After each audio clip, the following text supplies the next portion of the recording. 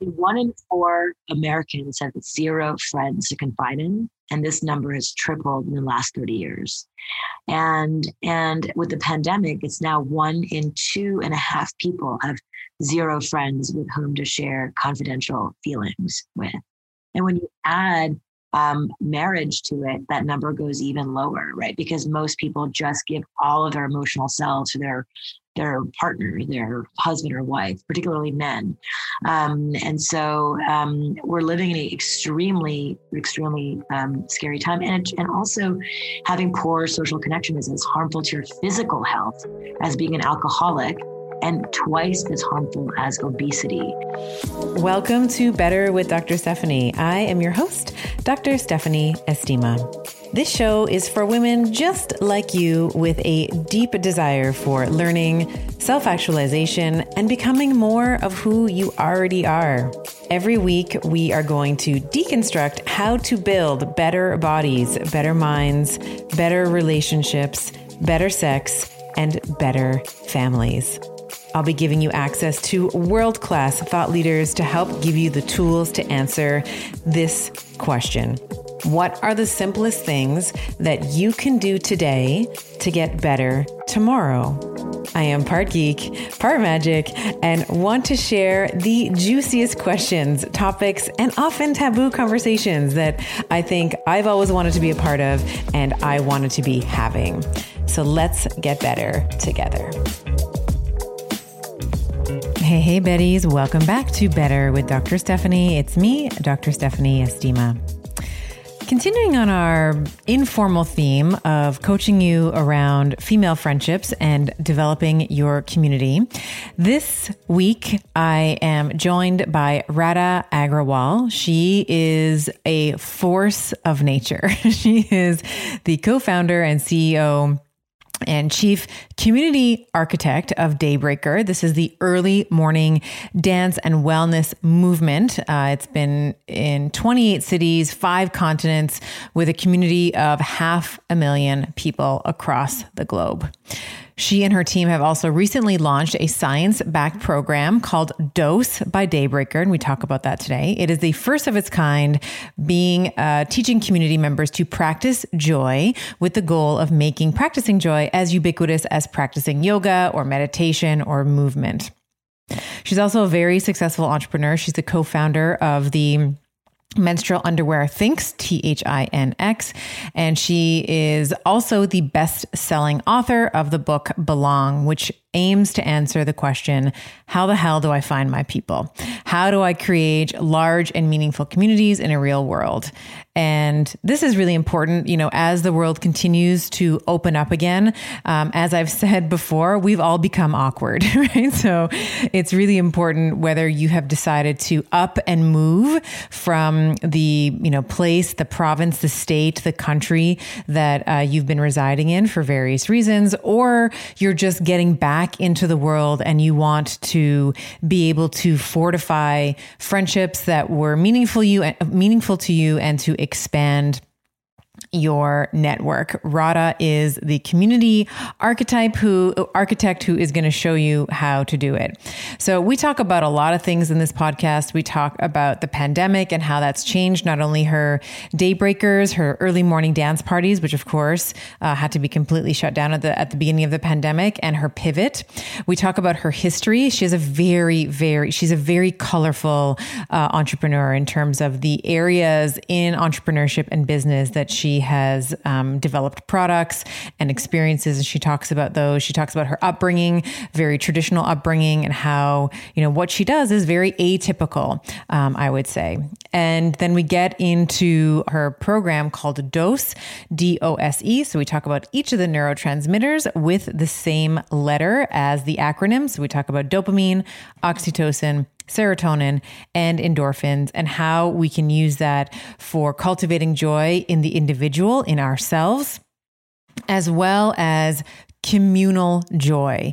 This was such a joy to speak to, truly, pun intended, to Radha. She is full of energy. There is no limit to her mind and the way that she sees the world and the way that she sees the power of community. And I'm very proud to say that I've also been invited into her dose community to do a special segment on dosing your menstrual cycle. And we talk about each of the four individual weeks of the menstrual cycle and how we can be trying to cultivate more dopamine, more oxytocin, more serotonin, and more endorphins throughout. And without further ado, here is my conversation with Radha Agrawal. I get a lot of questions about how to ease perimenopause and menopause symptoms, and here's a really simple answer for you. Take a good mineral supplement. Your body loses a ton of minerals as you transition through perimenopause and menopause, and mineral deficiencies make a lot of the common symptoms worse. For example, if you're struggling with poor sleep, fatigue, joint pain, hot flashes, or any other side effects that are wearing you down, you might think about giving Beam Minerals a try.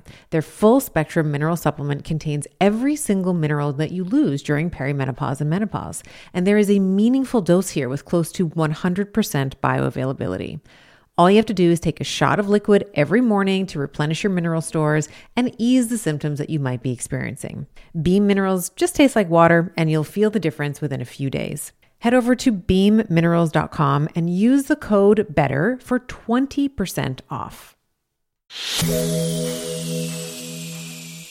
All right, Betties, I am so excited this week for my conversation. Welcome, Radha, to the podcast. I'm so happy to have you here. It's so great to be here, Stephanie. Thanks for having me. Yeah, we were just having a little bit of fun in the pre-chat, and we were just kind of getting into all the stuff. And I was like, okay, we got to start because this is such good, juicy stuff. And you and I, we've sort of had these different, I met you through a mutual friend, Jim Quick. And then I was saying to you in the pre-chat, I've also been to a Daybreakers in person. I went before I was practicing, I had a brick and mortar practice, and I went to this like 6 a.m. like dance party on King Street in Toronto. And then I sauntered off to start my patients at 7:30. It was really great. And now I was introduced to you again through Giovanni, my partner, who I know you and him have a lot of serendipitous synchronicities. So I'm so happy to have you here. We're gonna have a great conversation. Couple, and it's just so nice to be reconnected. And we're all in it together. Yeah. 100%. So we're going to talk about Daybreaker. We're going to talk about dose. We're going to talk about your book, Belong. But before we get into some of those really juicy tenets around community and feeling like we belong, I would love to, if we can, because what you do is very unique. You don't often meet someone that's like, hey, you know what? I have this 500,000, 600,000 person community. And what I used to do before the pandemic was I would have these huge parties in the morning. Like it's very, you don't go to, your guidance counselor in high school and be like, this is what I want to do. So I would love to sort of understand a little bit more about your history and your upbringing and some of these different influences and different stages of your life that really brought you to what Daybreaker was and how it's evolved with time. So let's talk a little bit about, your upbringing, where, I know you're multicultural, multi-ethnic upbringing. Tell me a little bit about that. Yeah. So I'm born and raised in Montreal, Canada, Canadian. And my father's from India. My mother's from Japan. So sushi curry combo, but really very spiritual in just the way they raised us. And I just think that, two transplants from different parts of the world, both of them English as their second language, coming to Canada and starting their own course, building a family with no kind of relatives to support them. They had to build community for themselves. And so I just watched them, really courageously create community and invite us into that whole process of, our home becoming kind of Grand Central Station to invite the neighborhood kids and invite the Indian community, the Japanese community to come over and just connect. And so, my childhood was very much in some ways very traditional, very, very kind of strict Indian. You must be a doctor or, lawyer type household. Why did you get 85%? Why wasn't it 95? Yeah. Like literally my dad Yes. pulled me out of basketball because I got a 90% average. And if I got below 95, I could only play one sport at a time. So anyways, like that type of strictness, like there was a sign at the bottom of my stairs that said no boys upstairs, like stuff like that. Very, very Indian, very Japanese, but also very non-traditional in that they married each other in the 1970s where interracial marriages were frowned upon, and socioeconomically there's some different, sort of different backgrounds as well. So it was just a very inspiring couple to just, look up to. And they took us to India and Japan when we were 10. It's my first time going to our parent countries. And I saw so many just life-changing things that moment I'll never forget, like, homeless children on this, on the train stations of India with elephantitis on their feet, begging for money and food, and pickpockets, just all these things that you never experience in Canada. And then going to Japan and just seeing the stoicism of the Japanese and just the culture shock of the two worlds going all, inside of 2 months, first India, then Japan. So just kind of like those formative things, I think really lent themselves to, my curiosity around humans and really connecting to different cultures, how they gather, how they connect, the rituals of cultures around the world. And I lost my way in my 20s. I just think that we all kind of follow the kind of American trend. But when we immigrated to America when I was in college, and I went to Cornell, played soccer and the whole thing. So I just did the whole American thing for a decade where I just assimilated. I read the kind of like the tabloids and just all the things that young women do and get lost in. I just found myself at 30 just really feeling out of belonging. So that was, like a bit of my formative life of just where and how I got my influences to start a dance community like Daybreaker that really infuses so many different cultural elements from around the world: yoga, dance, meditation, kind of rituals inside the experience, no alcohol to really come home to the community experience, and music that really gets you in your bones. So all of that, I would say, is influenced by my upbringing. And then professionally, I've had quite a wild professional career as well. So yeah. Let's talk a little bit about your professional career, because I think it's very interesting. There was it Super Sprouts, and then you were also a banker. Like, tell us a little bit about, because those are very different. Those are very different projects. Yeah. Totally. So, I think I always say I'm unemployable. I've been, yes.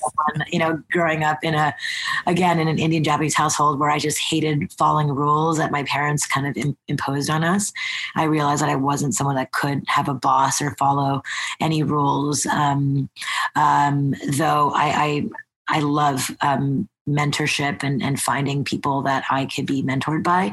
But anyway, so my first job out of college, but this is like 3 months before 9/11, was in investment banking in New York City. I trained in the Trenton and the Towers, and I'm 22 years old. My first job, fresh out of college, got a job on Wall Street to prove to my Indian father that a communications major with a minor in film could get a job on Wall Street. And there I was, and the towers happened, and I was in Manhattan when the whole thing went down. And it was just like one of the most, again, life-changing experiences of my life, to be not knowing my twin sister she was working we had just moved to a Midtown office. And anyway, long story short, that was a very life-changing moment in my life where I realized, the mystery of life is you never know when it's going to end, right? Like, truly, I lost so many friends and Aon Insurance, just the different companies that were above, the 80th floor. And it was just a wild moment for a 22-year-old to experience, And so I think that took me on the path of, what is it that I want to do? What do I want to do in my life that's going to move the needle? It's not just going to be another t-shirt business that I'm slapping on a different logo on it. And what do I want to do that's going to change the world? I just lived through a world changing moment. And so, we just started looking at diet and children's, diets and how humans eat, how Americans eat, 100 football stadiums, fields of pizza every day, and just like how we're an unhealthy culture. And as a newfound American, really proud of being an American from Canada, I just wanted to really make a difference. So opened a first gluten-free farm-to-table organic pizzeria in New York with my sister.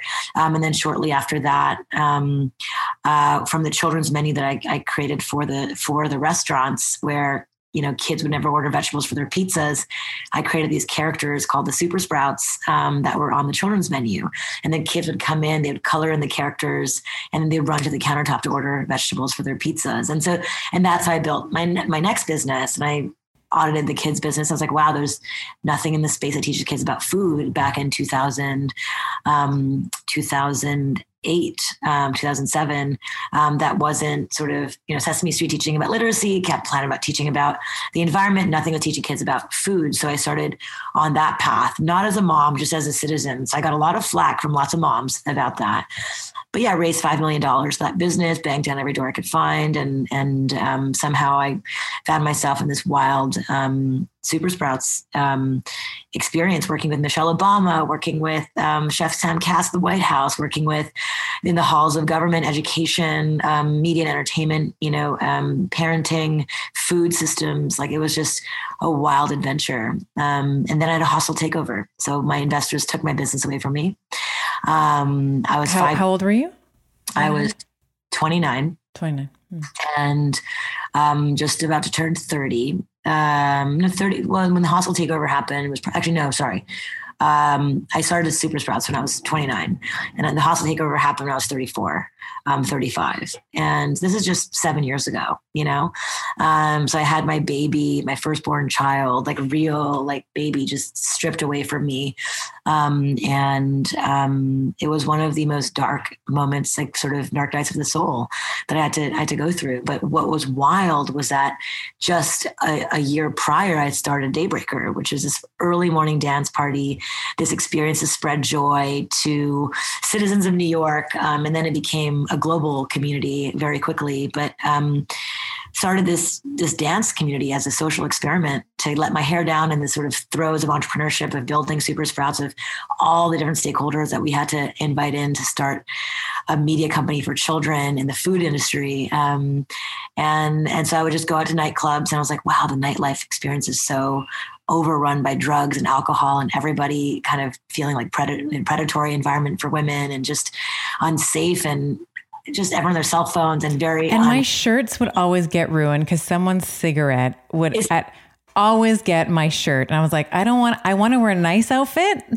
but it's going to get ruined. That's right. Yeah. Or a spilt drink on you, which would happen to me constantly. Like that was the thing that was sort of, I was like, if I get another spilt drink on myself, I'm going, because I'm small, I'm 5'2". So I just would I would be at drink level, anyway. And so I just what if we turned nightlife on its head? What if we created an experience that was so inviting, so inclusive, at a time of day when we all wanted to be awake in the morning, not at night, we had to pop ourselves up on some new designer drug to stay up. But what if we did it in the morning? What if we took away alcohol? What if we added green juice? What if we made it an amalgam of wellness and nightlife, and brought these two worlds together, and do it, with performative elements like fire spinners and aerialists and break dancers and violinists and sax players and all these different elements at 6 a.m. on a weekday morning before going to work. Like, what would that experience be like for people to have this wild pop of joy, a wild pop of collective joy before going to work? How would that change their day? How would that change their meetings? How would that change how they make decisions in their companies? And that saved my life when I had the hostile takeover. I just dove headfirst. I honestly am still unpacking the betrayal, the sadness, the loss of that whole 5 years of my life with nothing to show for it.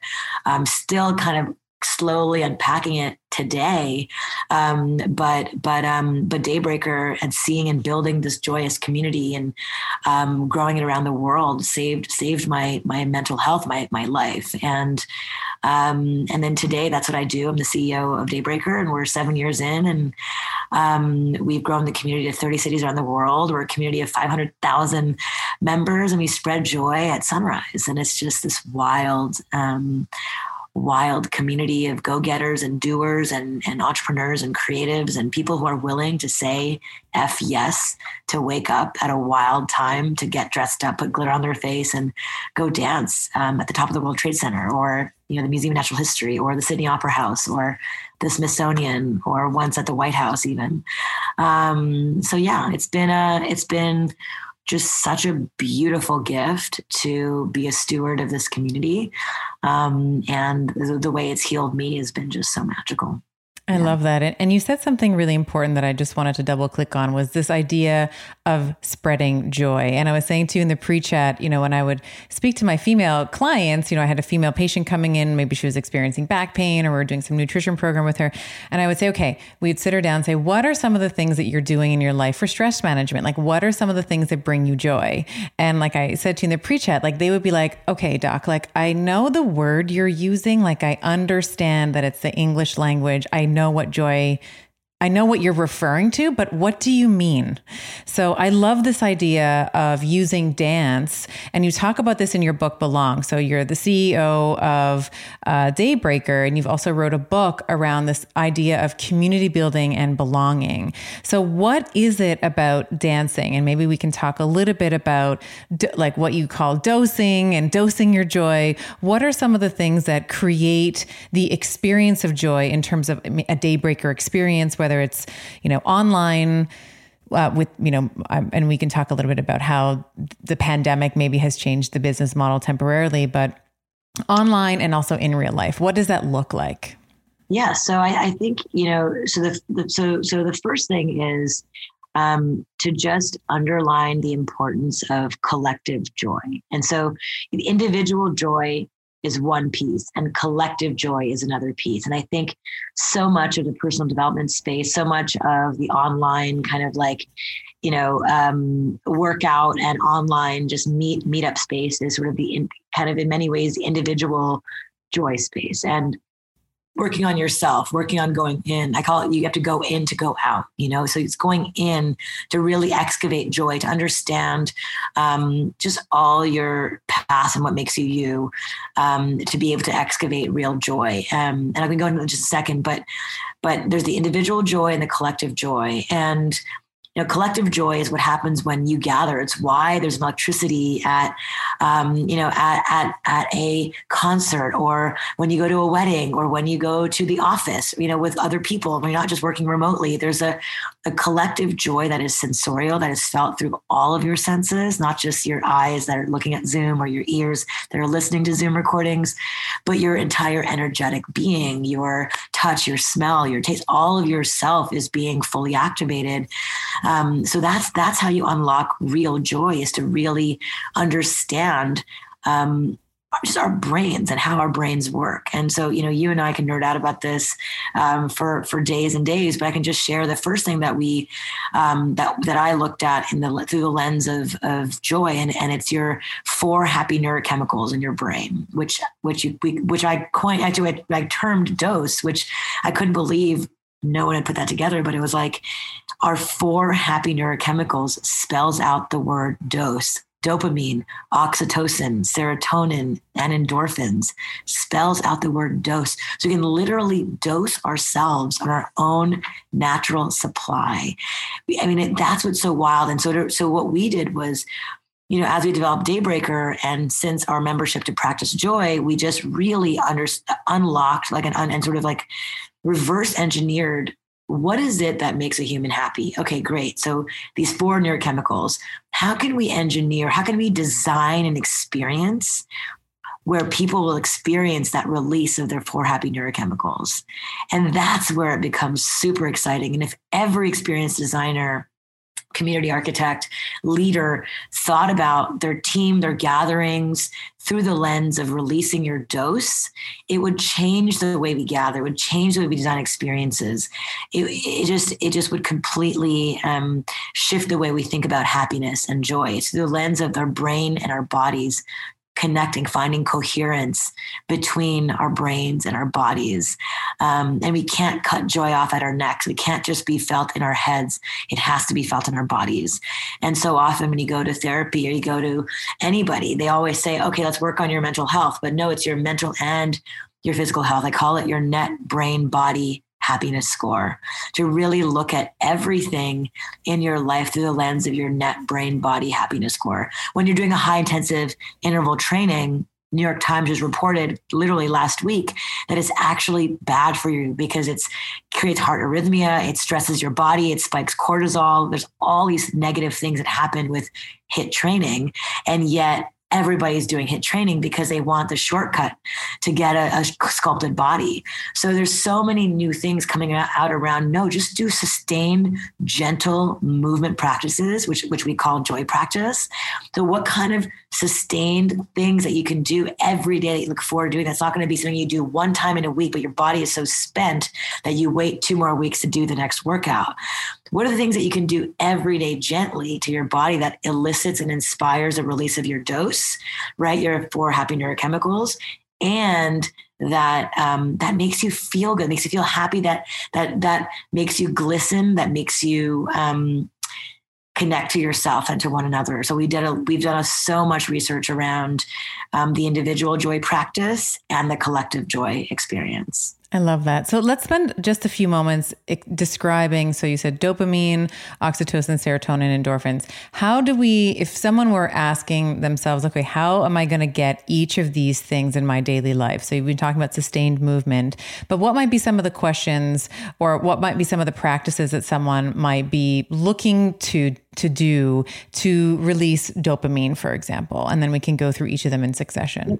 So dopamine is all about pleasure reward, right? It's like the ding on your phone, unfortunately, that creates the addiction, the dopamine addiction, that you want the likes, the dings, the messaging, right? But dopamine really is when you find focus and inspiration. It's when you're in flow state. It's when you are getting things done off your list. That's dopamine. So at Daybreaker, we cultivate dopamine by literally making it at 6 a.m. so that the act of waking up early to go somewhere when the sun isn't even up yet, there's a dopamine rush of, oh my gosh, I'm getting dressed, I'm going to this thing. There's 500 people that's going to go to this thing. There's a dopamine rush of that. You also get dopamine when you're listening to music, when you're finding flow state, when you're inspired, all of these. So we organize also our joy practices through the lens of the 8 virtues of joy, of which 2 of them are for each neurochemical. So dopamine is flow and inspiration are the 2 virtues of joy connected to dopamine. So we have all these practices that connect with finding flow state, finding inspiration through brain body movement practices like Qigong and tapping and forest bathing and meditation and yoga and dancing and all these different practices that you can do to actually activate your dopamine. Oxytocin is your trust hormone. It's your cuddle hormone. It's your intimacy hormone. It's what you feel when you feel that exhale of, I'm home with somebody, right? And so we call that the 2 virtues under oxytocin are courage and connection, because it takes courage to be trusting someone. It takes courage to connect with other people. It takes courage to find intimacy with your body, with yourself, and with other people, right? And then the connection side is, of course, such an important part of a joy practice is how do you actually connect with other people? We cannot survive or thrive without belonging. It's our root chakra. It's what we need to survive and thrive as a species. And so connection is a deeply important part of a joy practice and a deeply important virtue of joy. And then the serotonin, which is all around gratitude and ease. It's your mood stabilizer. So when you think of people who have anxiety and depression, it's often because they're low on serotonin, right? So when we think of the opposite, when you're filled with serotonin, it's when you're feeling easeful, when you're feeling joyful, when you're feeling playful, when you're feeling in gratitude. Those are all serotonin experiences. And you can get that just by smiling. Just even if you're fake smiling, if you fake smile for 5 seconds, you're actually inspiring a release of serotonin. So you can do that when you're having a bad day. Just smile and you're just like, let me get through this. And your body dumps serotonin and you feel immediately better. Same thing with taking deep breaths in and out. That's a serotonin release as well. We have multiple dose breaths that we share around that. And serotonin is connected to gratitude and play under the 8 virtues of joy, gratitude and play. Sodium is an essential nutrient involved in the maintenance of normal cellular balance, the regulation of fluid and electrolytes, and your blood pressure. Start your morning right with a refreshing, salty tonic of LMNT. It's spring season now, which means I will be enjoying watermelon or grapefruit salt on ice, and it is a fabulous way to balance stress hormones and make sure that I am maximizing my muscle gains. LMNT also has a no questions asked refund policy. Try watermelon or any flavor that you want, and if you don't like it, they will refund your money. No questions asked, and you don't even need to return the box. Head over to drinklmnt.com/Dr. Estima. That's DRINK, LMNT.com/DRESTIMA. And you will get a free LMNT sample pack with any purchase. And then the final dose neurochemical is E. It's endorphins, and endorphins is all about the runner's high. It's the euphoria that you get from working out, from moving your body, from sweating, from glistening. It's that feeling of awe. So the 2 virtues of joy are awe and play. So sorry, awe. Oh my gosh. Euphoria and awe. Thank you. Euphoria and awe. So those are the 2 virtues under virtues of joy under endorphins. So it's a beautiful way to just think about neurochemistry. It's about your brain. Is like, how does it actually impact you emotionally? Like, oh, I can be more inspired. Oh, I can be more in flow state. Oh, I can find more gratitude. So these are all the things that we think about when we think about brain body practices. And I love the way that you've deconstructed this, because I think, back to the original, like people like, I know you're using the English word. I understand it, but I don't get it. This is where we can start to say, oh, okay, so how can I have courage today? How can I foster connection? And I think, the Daybreaker in its original form that I attended was this in person. It was so much fun. The best music ever. People were all dolled up, like all in costumes. But of course, now we have this pandemic. And I was saying to you in the pre-chat, like the worst word that they possibly could have chosen was social distancing. When I think it's more accurate to say, we're physically distancing, the 3 feet or the 6 feet or whatever the number is. So how has this changed? So how the Daybreaker model, how has that morphed? You've been talking a little bit about your online platform for Joy Dose. So maybe talk a little bit about how, if someone's listening to this, how they can begin to, without maybe having access to going to a Daybreaker or even just going to a meetup, like meetup.com. When I first moved to New York City, that's actually how I met my friends. Like I went to meetup.com. I was new, same thing, from Toronto, moving to New York, first time, had no idea. I knew no one. So how can we begin to foster this connection?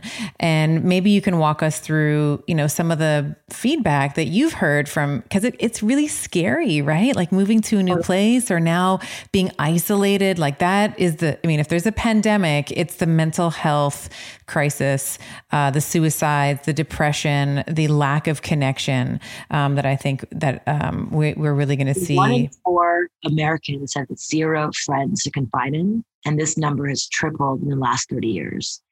And with the pandemic, it's now 1 in 2.5 people have 0 friends with whom to share confidential feelings. Yeah. And when you add marriage to it, that number goes even lower, right? Because most people just give all of their emotional selves to their partner, their husband or wife, particularly men. And so we're living in an extremely scary time. And also having poor social connection is as harmful to your physical health as being an alcoholic, and twice as harmful as obesity. So literally there's all of these wildly scary stats around what loneliness can do. Suicide rates are through the roof right now. Opioid epidemic is through the roof, and gun violence, all these things ladder down to I don't belong, right? So belonging is the most important thing to cultivate. It's not a thing to do, once I got to get the job, once I have the romance, let me then focus on my community. Community is the first thing to focus on, and how you do it is by first getting to know yourself, right? So in my book, I had the first half of the book is about going in. I did this for myself when I turned 30 and I looked at myself in the mirror. This is when I lost myself, my path in my 20s. And I was like living for the tabloids and being cool and like wanting to be like what society wanted me to be like and not following my authentic truth. So I sat down at 30th birthday and I just said, who am I, Radha? Like, who do I want? Like, what are the qualities that I want in a friend? What are the qualities I don't want in a friend? I wrote down 3 columns. This is in my book, actually, as an exercise. But column 1 is, what are the qualities I'm looking for in a friend? What are the qualities I don't want in a friend? What are the qualities that I need to embody so that I can attract the friends that I want? So, what are the things that I value today? I did a VIA chart. What are the things I value today in my life? What are the things I'm interested in exploring, like you did on Meetup? What are the things that I'm good at? What are my abilities that I can bring to a community? Maybe I'm great at creating spaces for people. Maybe I'm great at bringing instruments or candles somewhere. Maybe I'm great at cooking for people. Maybe what are my skills that I can bring to a community that I can then begin to just unpack in my own life that brings me joy. And then we'll go out and find the community. Let's excavate how we're showing up. What does our energy look like? I have several exercises that talk about your energy. Like, how is your energy when you show up at places? Are you withdrawn? Are you excited, enthusiastic? Are you shit talking? What's your vibe? And I should call it an triple E, an equal energy exchange. You want to find friends that give you an equal energy exchange. It's not going to be energy vampires or where you're giving all of yourself and getting nothing in return, right? So all of this audit you want to just begin doing and then plot out, where in my life is my energy feeling drained? At work, my colleagues are really making me feel crappy. At home, I'm totally fueled up. Maybe it's time for me to change my jobs or create an environment and be the change in my office to create an environment where there's a better energy. So that audit initially in yourself is so important, because then the going out part of going to meet up and doing what I call the 4 phases of community, where you start out on the exploratory phase on the outside of the bullseye, and you're just exploring all these communities that you're interested in connecting with. It just becomes so much easier to pinpoint what are the communities I want to explore based on my today's values, based on my today's interests, based on my today's abilities, and so there is a sort of quiet step-by-step strategy that I did for my own life that's worked for now, hundreds of thousands of other people that I've supported and shared with. But it's like, it doesn't always, it's kind of like, where do I start? And that's why, I wrote the book, and then that's why I share this so with so much passion, because when you don't belong, it is debilitating. It's excruciatingly painful. When you're left out, it's as painful as having a broken leg, truly. Studies have shown. So for me, like, helping people experience sense of belonging, the way I came around from I don't belong at 30 it took me 3 years to really find my tribe. And I was patient with it. I went through all the different practices. I stuck with it. And then I found my community of people that was equal energy exchange, that were interested in the same things that I was interested in. And then all of a sudden, because my energy was so authentic, I kept radiating out, and it happened faster and faster. So meeting new friends who were aligned with my values became easier and easier and faster and faster. And I'm going through it again. I'm 42 now. Everyone's left New York City. I'm kind of back in this. Okay, I have a dozen friends left in New York City, maybe like 4 really good friends. I'm back in this rebuild mode and I'm excited about it. And I'm excited to redo all my exercises in my book and rechart all the things of who's here in proximity to me while all my friends are now around the country, around the world. So I think we're all doing this work, including the authors of the books, and I'm loving it. And I'm appreciating that I have these tools now to be able to do that for myself, I really love the 3-column exercise, and I'll share with you because it's sort of like once you've identified your own core values, and I know you talk about like this this sort of Venn diagram, which we'll talk about in a moment. But once you sort of know what it is that you want and who you want to be, it becomes infinitely easier for you to identify in other people. You're like, oh, we're on a green planet. There's a yellow person. I see her. She's like me, So without going through that exercise, it can be like, okay, I know I like her, or I know I like him or whatever, but I don't exactly know why. And I think identifying your values, your core values, some of your principles and things that are really important to you are so important. And Giovanni actually did this before we had met, he actually did a very similar exercise he called it the Mrs. exercise, like who he wanted his partner to be, and what were some of the things that he really loved about himself. So when we met, he was like, oh my God, she's like, he had 50 or 51 items. And I was like 49 out of like 50, right? Right. So it's so easy to do that. And I love that because I get asked all the time from adult women, like female friendships are really important to me. And I feel like I've outgrown maybe some of my high school friends, or maybe I've chosen to have children and my friends haven't, or vice versa. I haven't had kids and my friends have, and we don't, like, the commonality is waning. So what would be some of your, if you could give some tips on what, whether it's female friendship, that's the one I get asked about the most, like female friendships or cultivating new friendships. We talked about going in. So if we were to go out, what are some of the things that you really think are important in terms of, like, once you know what it is you want, how do you go about finding it? So there's multiple ways, right? So the first thing that I would do, me personally, if I'm moving to a new city, would be to find a portal. And what a portal is one person or 2 people that you feel like align with your values, your interests, and what you can share with their community, right? And a portal is a generous gateway into a community of like-minded humans. And so, for example, I was a portal to, so many friends who moved to New York from their respective cities, and they would say, hey, I know one person, that's Radha. Let me call her and see if we can connect. So I would meet them and I'd be like, oh my God, you're so one of us. Like, we want to make the world a better place, and blah, blah, blah, all the different things. And I would say, okay, I'm having a dinner party with 6 friends. Why don't you come? And I would invite them to the dinner party, and then they would make friends and exchange numbers. And then boom, now they are building their community from like-minded people, right? So that's one kind of easy button route of just finding a portal in your city. It could be someone literally on Instagram that you follow, someone that you met one time that you think is really dope, that you want to connect with. Maybe you're DMing them and saying, hey, I'd love to get for coffee, or I'd love to support you as a volunteer for whatever's you're doing. Volunteering is a really wonderful way to meet a portal, to support them in whatever project that they're working on, to really connect with them. So that's one route. If you don't know a single person in a city, what I would do is, and it's all again in my book, I create these, imagine like 4 circles, like a bullseye.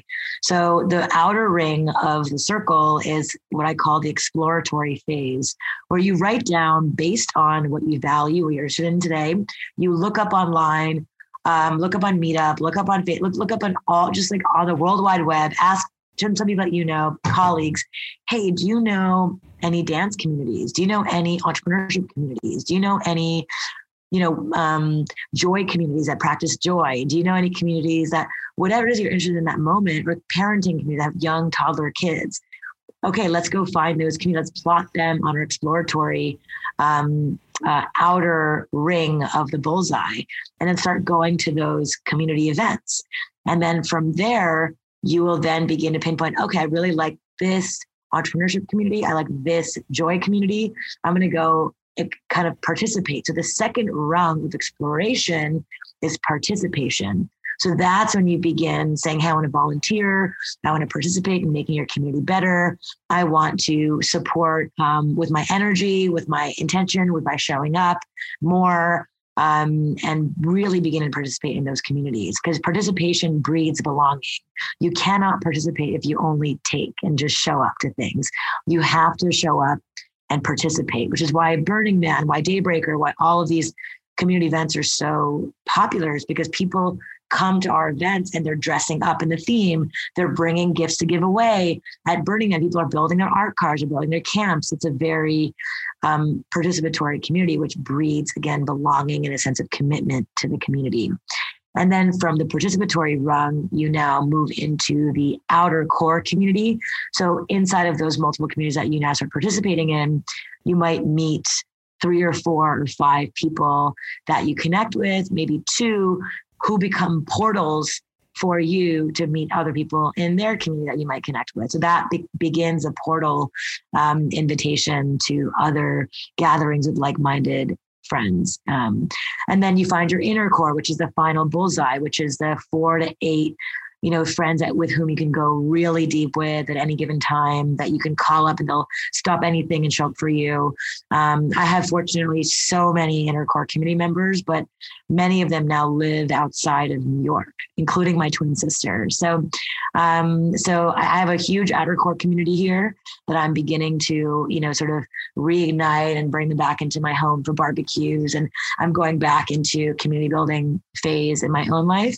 And it's just been so much fun, and meeting new people. This can be so much fun and reigniting. So not to see it as a daunting, scary experience, but to really approach new opportunities through the lens of courage and excitement and opportunity and inspiration. For me as a new mom at 42, I have a 2-year-old. There's a lot of variables that could make me more scared. But my mindset is so focused on how exciting this can be. And that's really what I think everyone should go into any new community building opportunity with. And I think you have to give it time. I think that, in order to go from exploratory, if you're using your model, to participatory, to the portal, and then now you're at the inner core, and people will say, well, how long does it take? It's like, well, who knows, right? It could be 5 years, it could be 10 years, I remember...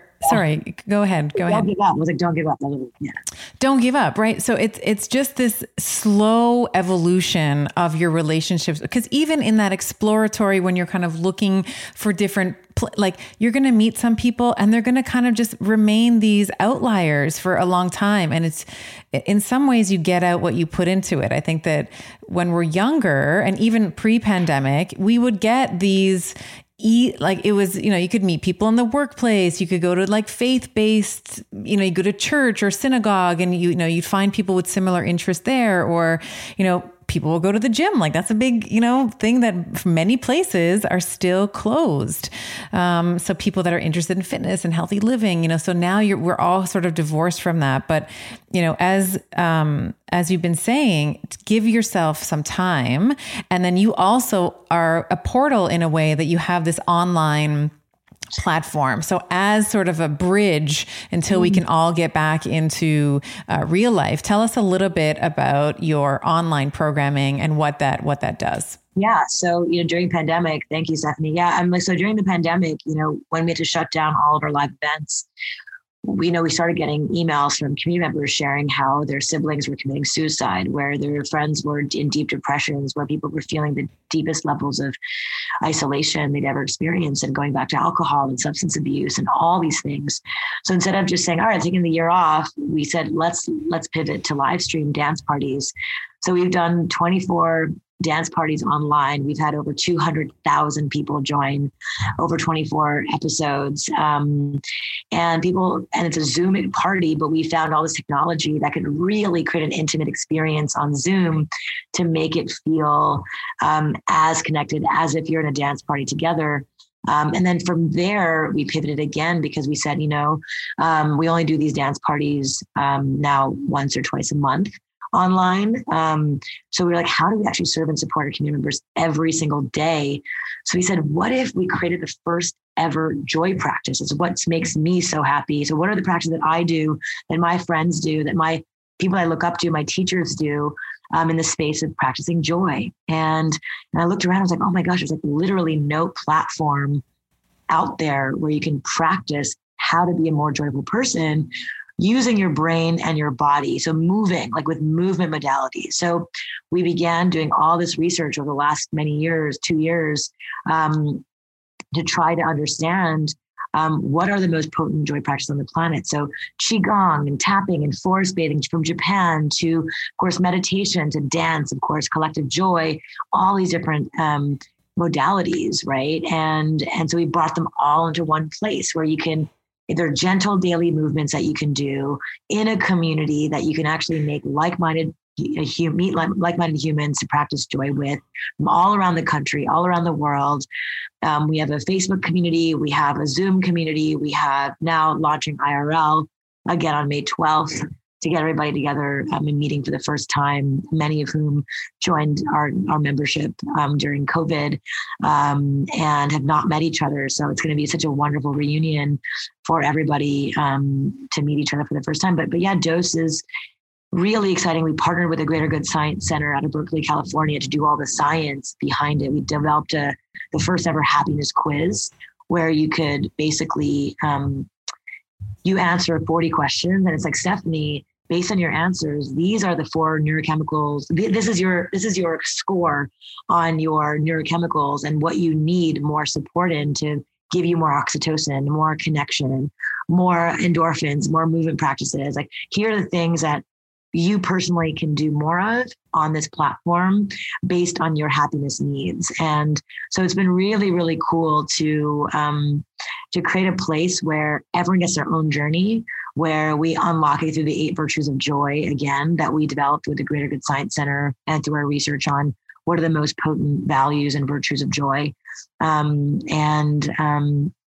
And then create a community around it so people can meet and find their portal there and find their community and find their friends there. And we're over 1,000 community members now in 12 weeks since we've launched. And it's been just such a beautiful thing to go from, 500,000 people coming to dance parties in the morning to back to 1,000 community members to build this kind of membership community who are coming together every day or once a week or however often they can to practice joy together. So it's been such a beautiful renaissance in every way for us.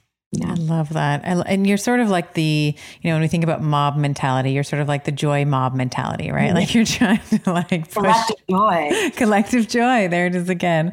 And have you had any, 12 weeks is still quite early, but has there been any research or data or at least patterns that are emerging that you're hearing from your members? Oh my gosh, it's unbelievable. We're getting, and you can see on the comments and they're all public on the website, but it's unbelievable the transformation people are having by starting their day with a joy practice when so much of the fitness industry is so intimidating. And so people will kind of shame talk themselves or feel insecure or compare their own bodies to what it looked like 3 months ago. There's so many different things that we do to ourselves as women, especially. So to have a truly inclusive place to practice joy, practice self-love. Kindness is one of the virtues. By the way, I didn't mention it, but it's one of the 8 virtues under serotonin. But anyway, to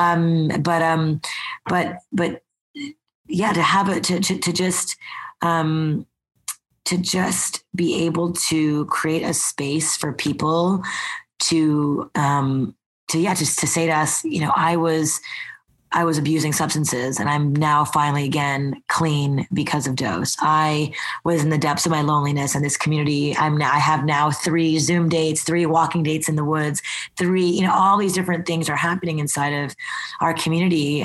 There's hundreds and hundreds of messages from our community members sharing their transformations and how they're more joyful and how and joy is contagious and how their joy is translating to their family and to their colleagues and to their neighbors and to their community, and how collective joy makes you smarter, healthier, more intuitive. Just all of these things happen when you're actually practicing collective joy.